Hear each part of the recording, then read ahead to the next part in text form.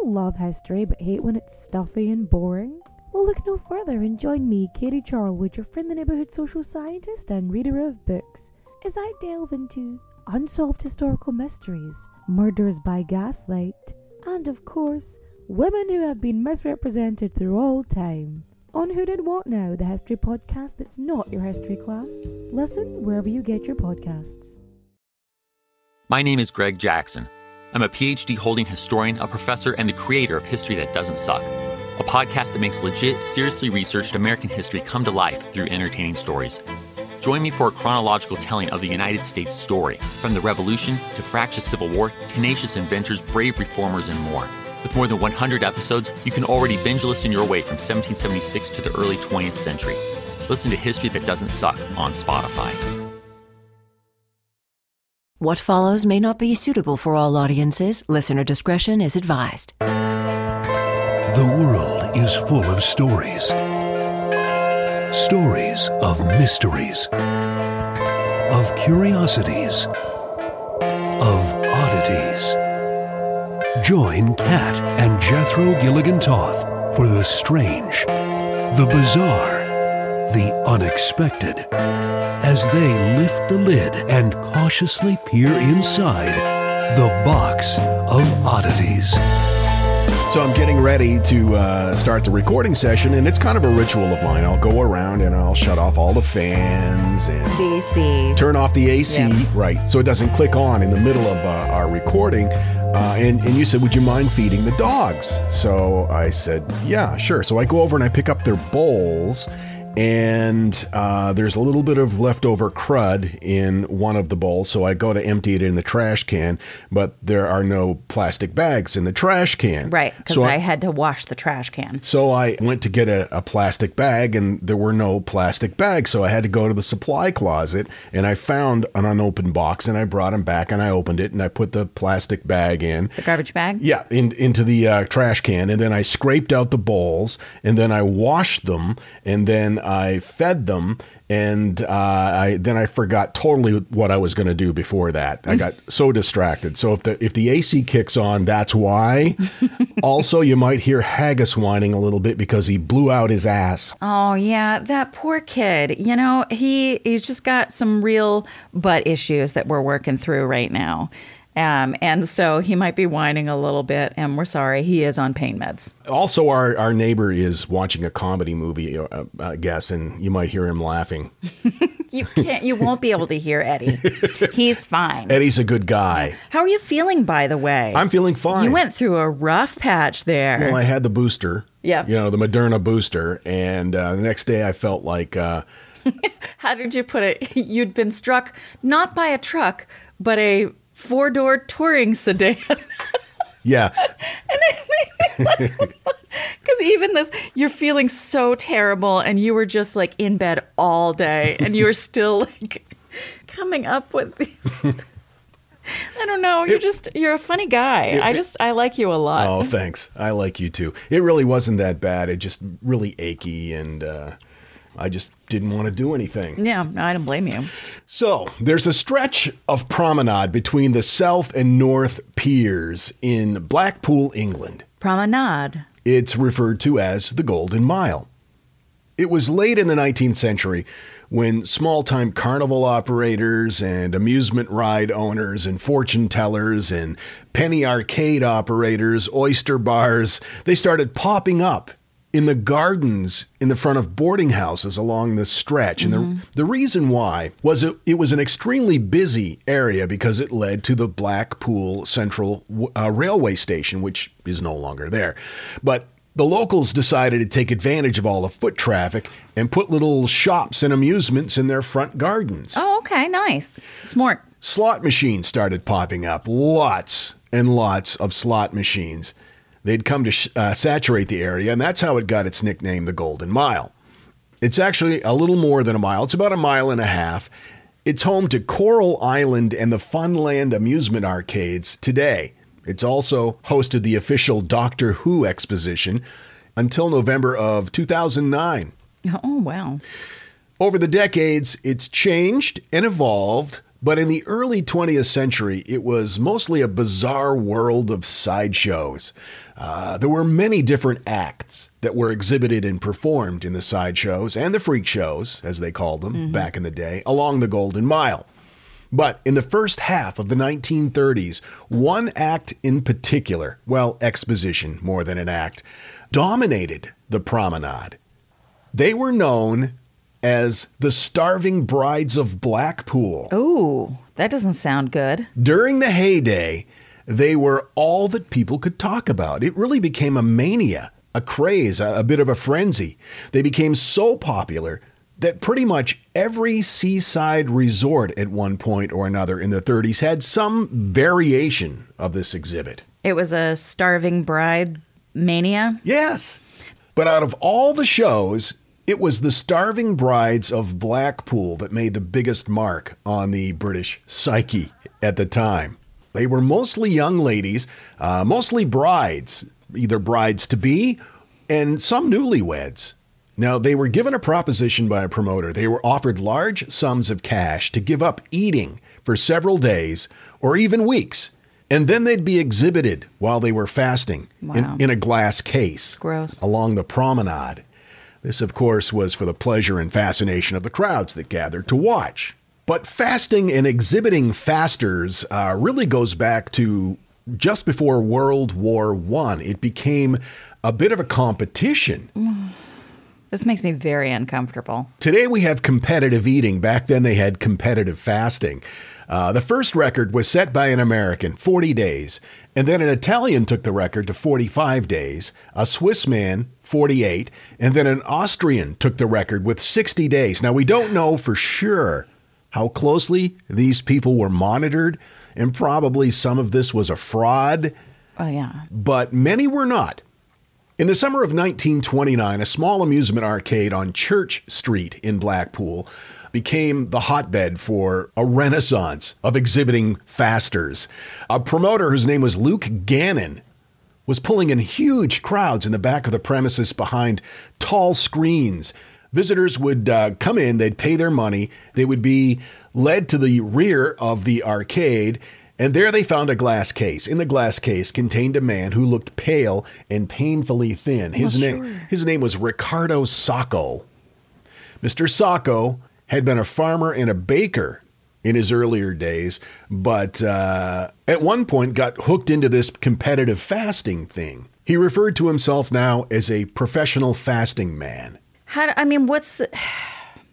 This, first of all, so dangerous and gross. And basically they were being paid to be anorexic. It was looked at as a feat of endurance. That's terrible. Riccardo Sacco made it 65 days before he threw in the towel. He said, I can't go anymore. And there was another guy who was kind of racing him, if you will, I guess. He lasted 67 days. But Riccardo lasted 65. And then he went home. And died? 3 weeks later. Yes. Yeah, he died. It was heart failure due to of course. Malnutrition. A couple of years after this tragedy in Blackpool, Luke Gannon, the promoter, thought it'd be a good idea to bring this stunt back. Ugh. But this time with young girls. Oh, this makes me so uncomfortable. The first starving bride of Blackpool likely was a young lady named Joyce Heather.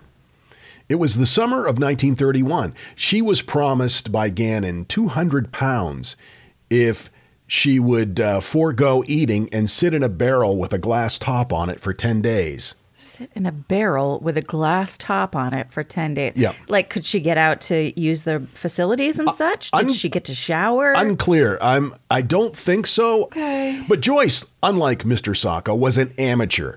Her goal was the 10 days. She made it to 9 and then gave up. 1 day to go to get her £200, and she gave up. There was some widespread public suspicion, and according to reports of the day, that suspicion quickly turned to anger, and an angry mob tipped the barrel over and rolled it into the ocean. But being the sort of man that Gannon was, he never said die, at least not for himself. He was back the following year with a new woman named Nellie Hayes, and also a defrocked vicar named Harold Davidson. So he had 2 of them going at once. So these are people who are desperate for money. Yes. Who he is paying to starve themselves. Right. And he would prey on young women, especially, or newlyweds, because they needed cash. They were just starting out as a married couple. In Harold Davidson's case, he had been a vicar and had been defrocked, and he wished to protest the Church of England by doing this, and in the process raise money to mount a legal challenge against his defrocking. So they were both put in barrels and exhibited, but this time at Luke Gannon's house on Central Beach, in a location where the Funland Arcade now stands. And this caused quite a stir. And then newlyweds started flocking to the promoter, begging to be part of this. Ew. It's just so gross. And it's not too different than what we do to models, these days. Interesting. There's these young women who want to break into the industry, and over again, they're told, like, you're too fat, you're too fat, you're too fat, too fat. And they feel like they have to essentially put themselves in a barrel with a glass top for 9 days in order to make it. Different premise, but same result. Yeah. There was a promotional bill that said, quote, brides and bridegrooms straight from the altar, starve for 30 days. What courage? Will they do it? Why? Like, okay, is the draw that they are super gaunt? I'm sorry. Am I getting worked up? I'm sorry. Is it that they're like gaunt and skinny and it's interesting to see their bodies, destroyed this way? Or is it just that they've done it for so long? It's like, wow, look at that. They're in the midst of this event. Gotta be both. But I think without question, the underlying draw or attraction is morbid fascination. Ugh. You're watching people that are slowly dying. And the reason they did this was because he offered 250 pounds, which is about 18,000 pounds in today's money. Hey Siri. How much is 18,000 pounds in U.S.? 18,000 British pounds is $24,160.10. So you can see why these people were lining up to do it. But your heart, though. Yeah. Your heart, and your hair's going to fall out, right. Your teeth are going to fall out. I mean... So several of them were exhibited at once. They were placed in glass cases, separated from each other, both the bride and the groom, but all the attention seemed to go to the bride. That's what they marketed, the starving brides, even though there were some grooms there. They would wear a white wedding gown, and they referred to her glass case as a coffin. Sure. A woman named Barbara McDonald took up the challenge and went on display. She had been married for just 2 hours. And to emphasize this point, they put her 3-tiered wedding cake right outside the case, which I'm thinking, she's in there starving and you're putting fresh, delicious pastry within. That's just taunting her. Well, that's what I was thinking about, that guy who used to be a baker. And it's like, were you not tempted by your own craft? Speaking of which, I'm going to make some bread today and I'm super excited about it. I'm thinking like garlic basil. Okay, please continue reading your story. I won't interrupt again. No, I love it when you interrupt. It's fine. Mrs. McDonald told a reporter, quote, "It'll be a constant reminder of what depends on my success." That must have been torture. After like 7-8 days, no food, and there's this delicious cake right outside your glass coffin. Yeah, your dress could be a reminder. Though after 9 days, maybe you're going to eat that. I don't know. Well, it's high in fiber. So Gannon's show became a craze, a mania. And of course, that just encouraged other promoters to do it. There were 2 others in the area, one at the arcade called the White House and the other at the Trocadero. And so there were 3 newlywed brides in glass cases. The beautiful, bold, colorful sign outside of one said, quote, "The lovely bride lies here starving. The pluckiest girl in the world now lies in a coffin." People lined up to see it. Did anyone try to feed her? I'm sure they did. And a lot of people commented on that. They would put up blackboards outside of the arcades where they would, the owners would go out and write urgent bulletins on them in chalk like, quote, "Starving bride sinking fast." They also posted, they put bouncers outside the doors who would yell at passersby. Things like, "Hey, don't waste your chance. She might be gone tomorrow." Ew. And if you did take them up on it, you'd pay 2 pence And then you would be taken behind a curtain into a darkened room. The coffins were just under 8 feet long, 3 feet wide, and about 4 feet high, and they had a glass top that you could look down and see the starving bride inside. Now, the bride would be lying down, and besides an occasional twitch of the face or a blink of an eye behind her veil, they would barely move for obvious reasons.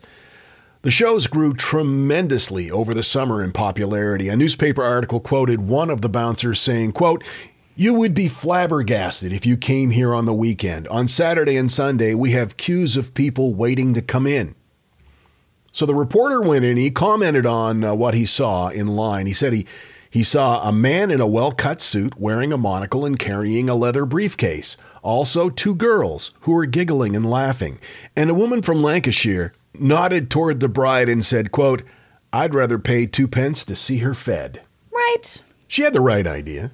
Now, clearly not everybody was a big fan of these starving bride exhibits. The weekly magazine, John Bull, called them, quote, "blatant and idiotic vulgarity." Yeah. Another vicar who was still frocked sent a message to his home office describing what he called a nauseating spectacle. This started to anger local council members. But it was a combination of these things going on. It wasn't just, it was the Golden Mile, but it wasn't just the Starving Brides exhibit, but it was also the endless nonstop piano playing, because marathon piano playing had also become a craze at the same time. Oh, okay. So you had like these starving young women in glass coffins, and then people who would not shut the fuck up by playing piano 24/7. In April of 1935, there was an arcade on Central Beach, and a guy calling himself Syncopating Sandy set a record with over 122 hours of nonstop piano playing. He never got up for 122 hours. And again, I don't know how he managed to go to the bathroom. I'm sure he devised some sort of system involving tubes and a pail, but he did talk about, or they did in the article, they talked about how he washed himself. He would continue playing with one hand while he washed himself up every day. All right. Maud Collins had set a record for nonstop piano playing for women, 50 hours. With all the crowds, the starving brides, and the piano playing, it drew crowds 24 hours a day, nonstop. There was a guy named Mr. Fryer whose house on Barney Street backed up against the arcades. He had had enough. Quote, "The piano playing has been going on at night for about 2 weeks. It's been impossible for me to get any sleep. I have been on the promenade at 4 o'clock in the morning." So at a conference in Blackpool in October, one politician not only denounced the nonstop piano playing, but described the Starving Bride exhibit as, quote, "perfectly horrid, unchristian, and beastly." I would agree. So the following day, Town Hall held a meeting. The Magistrate's chief constable made a tour of the arcades, informing them that they must close. 2 of them did, but not Luke Gannon. He said they had no power to shut him down. It was on his own property. He said that his subjects had been examined by a doctor. They'd been given a drink of milk. Quote, "They'll remain there for 9 more days, completing the 30 days. And at the end, I will give them the 250 pounds. I will give it to them even if it skins me." So when he failed to close up his shop, others opened theirs back up again. Sure. But they found a bit of a loophole. The starving brides at their arcades had thrown the towel in once things closed down. So they promoted it that the bride was too ill to be taken from her glass case, but you could pay to come in and watch her eat eggs and brandy. Okay. In 1934, authorities were granted power by a special act of Parliament. Now they could insist that all showmen get a license. It also gave them the power to ban any sideshow they didn't like. Mm-hmm. In addition, it allowed them to control the ice cream industry and holiday camps. Oh. I'm not sure why. Okay. Starving brides and piano marathons were now a thing of the past. But Luke Gannon didn't stop. He sent an urgent cable to the Empress of Abyssinia. Now, she had just finished a political fast to protest Italy's invasion of her country. Okay. He invited her to repeat that feat in Blackpool to, quote, avert the calamity of world war. And he said if she wanted to, he could use his arcade on Central Beach for that purpose. It's pretty nice of him to offer that. Yeah. He'd be more than happy to make it available to her. She declined the offer, and that was the end of the Starving Brides of Blackpool and marathon piano playing. Wow. For that matter. My sources of information, the Blackpool Gazette, the Guardian, and Wikipedia. There were lots of crazes back then. Flagpole sitting, phone booth stuffing. In the 50s, I know you hate this idea. Swallowing goldfish was a big craze. It's annoying. Why do people do stupid things? I don't know. Money? Fame? Sure. I don't know. Anyway, there you go. Starving Brides of Blackpool. Well, that was upsetting. You're welcome. And now, that thing in the middle. Back in the 60s, a merchant marine named John Chicky Donahue found himself in a port right outside of Vietnam. He had heard that 3 of his buddies had enlisted back home and were somewhere in the war zone. So to show support to his friends, he snuck into the war zone to find them. Why? To bring them several cases of beer that he smuggled in. It's known as the greatest beer run ever, and there's a documentary that's been made about it. If you played this podcast backward and at twice the speed, it would sound like crap. This is the Box of Oddities. This message is sponsored by Greenlight. You know, as your kids get older, there are some things about parenting that gets easier. I remember once hearing my sister tell my little niece, "If you put your pants on, I'll give you some Fresca." And when kids can start to reason that they get something if they do something right, it's a lot easier to manage them. Having that conversation about money with your kids, that's not the easiest thing in the world. Fact is, kids won't really know how to manage their money until they're actually in charge of it, and that's where Greenlight can help. Greenlight is a debit card and money app made just for families. Parents can send money to their kids and keep an eye on the kids' spending and savings, while kids and teens build money confidence and lifelong financial literacy skills. Your kids will learn how to save, invest, and spend wisely thanks to the games that teach kids skills in a fun, accessible way. When I was a kid, I had expected chores, and then I had bonus chores. And bonus chores were where I earned money. And so if you're thinking like, hey, my kid should be doing stuff around the house, yeah, no, you're not wrong. But maybe there's extra ways that they can learn how to be a successful financial money person. What was one of the bonus chores that you had to do? Rub my mom's feet. And what did that pay? I don't know, like a quarter or something. Millions of parents and kids are learning about money on Greenlight. It's the easy, convenient way for parents to raise financially smart kids and families to navigate their life together. Sign up for Greenlight today and get your first month free when you go to greenlight.com/oddities. That's greenlight.com/oddities to try Greenlight for free. Greenlight.com/oddities. I've got to tell you, the longer we've had our Aura frame, the more I love it. I have kids, and they live about 3,000 miles away, and my daughter is expecting a child, and she has been sending me updates on her baby bump through the Aura frame. And since I can't be there to experience it with her, it's the next best thing. And speaking of mothers, if you're looking for the perfect gift to celebrate your mom in your life, Aura frames are beautiful Wi-Fi connected digital picture frames. It allows you to share and display unlimited photos. It's super easy to upload and super easy to share photos with the Aura app. And here's the thing, if you're giving Aura as a gift, you can even personalize the frame with preloaded photos and memories. We love Aura frames, and living so far away from family, thanks to Aura, it's the next best thing. It's like almost being there. And right now, Aura has a great deal for Mother's Day. Box of Oddities freaks can save on the perfect gift by visiting auraframes.com to get $30 off, plus free shipping on their best-selling frame. That's AURAFrames.com. Use code oddities at checkout to save. That's AURAFrames.com and use code oddities at checkout, and you will save. Thanks, Aura Frames, for bringing my family a little bit closer. Want to learn how you can make smarter decisions with your money? Well, I've got the podcast for you. I'm Sean Piles, and I host NerdWallet's Smart Money Podcast. On our show, we help listeners like you make the most of your finances. I sit down with NerdWallet's team of nerds, personal finance experts in credit cards, banking, investing, and more. We answer your real-world money questions and break down the latest personal finance news. The nerds will give you the clarity you need by cutting through the clutter and misinformation in today's world of personal finance. We don't promote get-rich-quick schemes or hype unrealistic side hustles. Instead, we offer practical knowledge that you can apply in your everyday life. You'll learn about strategies to help you build your wealth, invest wisely, shop for financial products, and plan for major life events.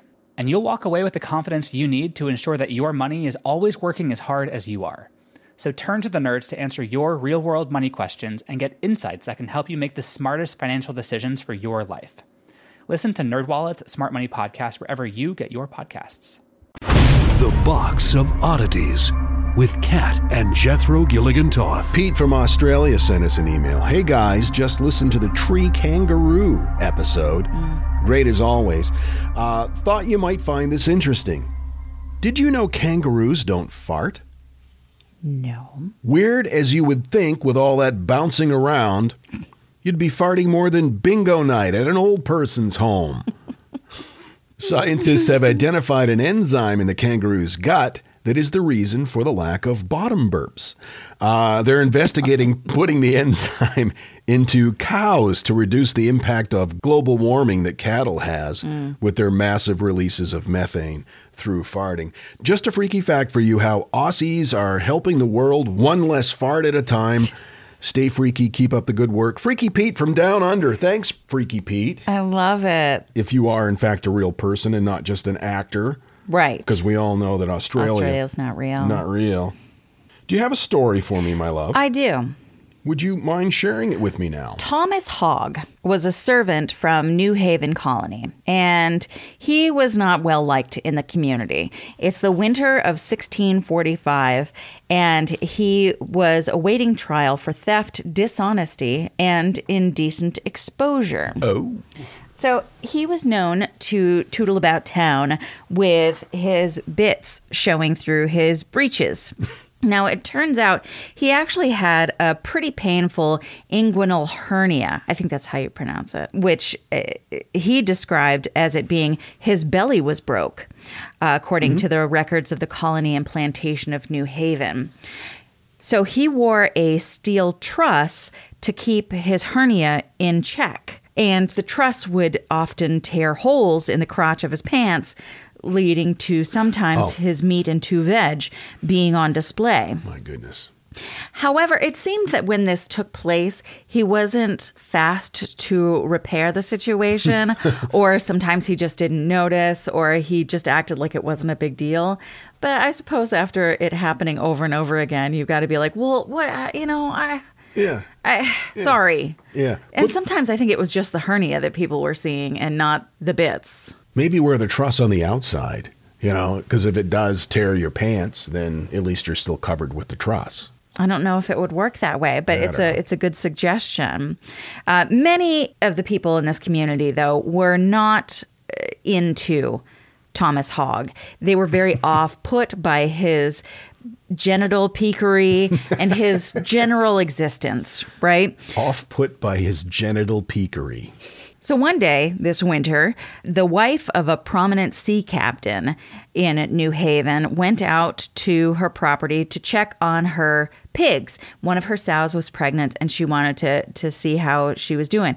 And it turns out that this sow had given birth, but not to regular little cute little piglets, right? Instead to, quote, two monsters. One had fair white skin, and the other had a head like a child's and a protuberant right eye. Now, the sea captain's wife was very upset, and the town council was summoned. And before long, everyone came to the conclusion that the malformed piglets looked just like Thomas Hogg. Well, his name was Hogg. Right.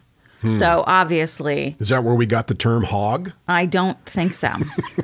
At this time in New England, there was some frenzy about bestiality. Okay, well, understandable, but it's quite a leap to say, yeah, there's a guy with a hernia and his soft dangly parts hanging out to, doing it with a sow. Yeah. Now, keep in mind that Thomas also probably suffered from Graves' disease. So he did have eyes that protruded a little bit from his sockets. And so he wasn't, a fine-looking fellow. He was all messed up. He was just not doing great as far as the gene pool goes. And the town people just didn't like him. Now, as I said, in New England at this time, people were it was kind of like the Salem witch trials, but with bestiality. Okay. Now, I want to make clear, there are few things that anger me more than bestiality. I, at no point during this story, am making light of it or saying it's not a big deal or anything like that, because honestly, I cannot think of anything worse. Nope, that's not true, but I can't think of many things that are worse. There were so many cases of accusations in this surrounding area, actually, that the magistrate justified it by saying, okay, well, yeah, we all came from England, and it's not that we have more people, quote unquote, buggering animals in New England than we did in England, but we're much more fervent in cracking down on it. So it's not that we are just randomly accusing people in the town of doing this, or that there are more people doing this. It's just that we're better about finding out about it. So Puritan investigators they had this interesting way of determining what went on in a situation by forcing defendants of murder, sometimes rape, bestiality, etc., to confront their victims if possible.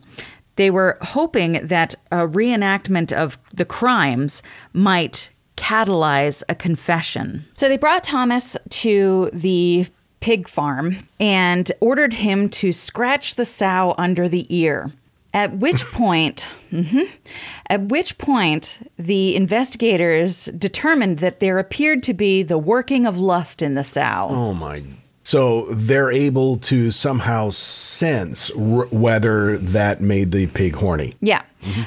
He was then ordered to scratch another sow who didn't seem interested. And so that obviously was clear evidence that one sow had been approached by Thomas Hogg and the other had not. So at this point, Thomas Hogg admitted, yeah, this looks bad. Which is just bananas.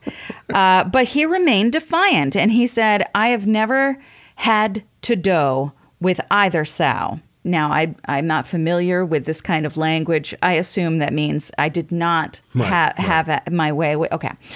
Of course, no one had witnessed him with the sea captain's wife's pig, or any pig for that matter. But it was super frustrating for the investigators because they really wanted to hang this guy. So instead, he was convicted of lying and stealing, and he was sentenced to a severe whipping and hard labor. Lying about what? Oh, something else. Okay. As I said, he was not popular among the town folk. But Hogg got off easy. Please excuse my phrasing. George Spencer did not.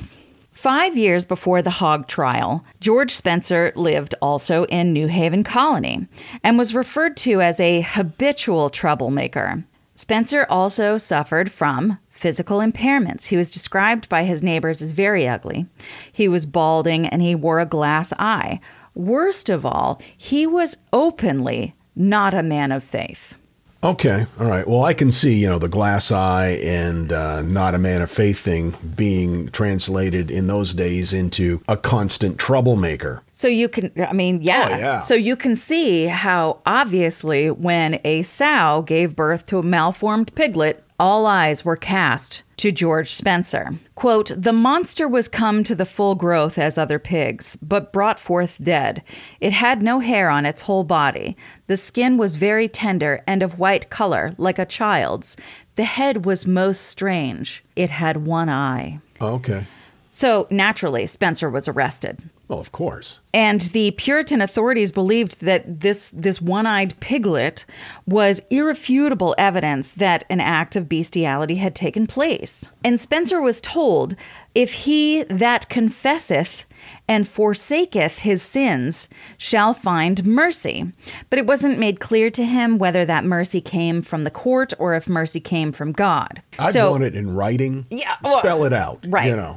clarify, por favor. Never trust a 17th century plea bargain. Well, George Spencer did. And on the realization that it might lead to a death sentence if he didn't confess, he did confess to fathering these malformed piglets. Good God. But then, of course, everyone got all jacked up about the situation and were very jazzed about killing him. So then he was like, oh, wait, so you didn't mean that the mercy would come from the court? I will still be subjected to the death penalty. So he retracted his statement because obviously he was not the father of these piglets. That's not how it works. So throughout the case being investigated, he confessed and retracted his statements several times based on what the people were telling him would keep him from being murdered, basically. Sure. Now, at this time, the courts needed 2 witnesses to a crime in order to proceed. But like I said, George Spencer was not popular amongst the town folk and, again, didn't believe in God. So they used one of his retracted confessions as a witness. What? How? The second witness was the stillborn piglet. Okay. So, I mean, obviously, we've got everything we need right here. Mm-hmm. The court was abundantly satisfied of Spencer's guilt and the correctness of his sentence. So it was ordered that Spencer should be hanged. Wow. Not before, though, the sow that gave birth to those mutant piglets was stabbed with a sword. The pig was to be slain, and then he's to be hanged. And that sentence was carried out on April 8, 1642. And Spencer's death was very early in the history of Connecticut and reported to be only the second execution to take place. Good God. While researching just these 2 stories, I came across several other stories of exactly this thing. It was said that so-and-so, did it with a turkey. And so let's kill him. And it happened all over New England for a period of time where they were just real jazzed about murdering people for the accusation of this kind of business. And often people would be charged with the suspicion of something. And could you be executed if found guilty of being suspected to do something? If they could find witnesses, and as we've seen here, that doesn't mean anything. A dead pig. Right. Will do it. Wow. Holy shit. Nowadays, you can just buy your way out of anything. Not if you're poor and unattractive, though. That's true. Silly me. So that is, I don't even know what to call that. The trial of Thomas Hogg, or the murder of George Spencer, or the bestiality frenzy of New England. I'm not sure. Make up your own episode title. Either way, it's awful. I got my information from theall.com, of course, Wikipedia, alphahistory.com, and slate.com. Oh, real quick. Do you have the names of our most recent patrons? I do. Alexandra, who, by the way, the profile picture on Patreon is of a manatee, and I love it dearly. Andrea, Kathy, and Letitia. And just so you know, the Live in New York video is available now for you patrons. Hopefully you'll enjoy it, but we make no promises. No, fingers crossed, though. If you're not a patron and you want to become one, just go to theboxofoddities.com and click on the Support the Show link. And please tell your freaky friends about the Box of Oddities, available on all major podcasting platforms, including Amazon Music. We'll see you next time. Until then, keep flying that freak flag. Fly it proudly, you beautiful freak. And so, let it be known that the Box of Oddities belongs to you, and its fate is in your hands. Henceforth, the Box of Oddities commits to the telling of stories of the strange, the bizarre, the unexpected. We wish to offer our deeply felt gratitude and appreciation for your patronage. TheBoxOfOddities.com. On Facebook at Facebook.com/Box of Oddities Podcast. On Twitter at Box of Oddities. And Instagram at Box of Oddities Podcast. Copyright 2021. All rights reserved.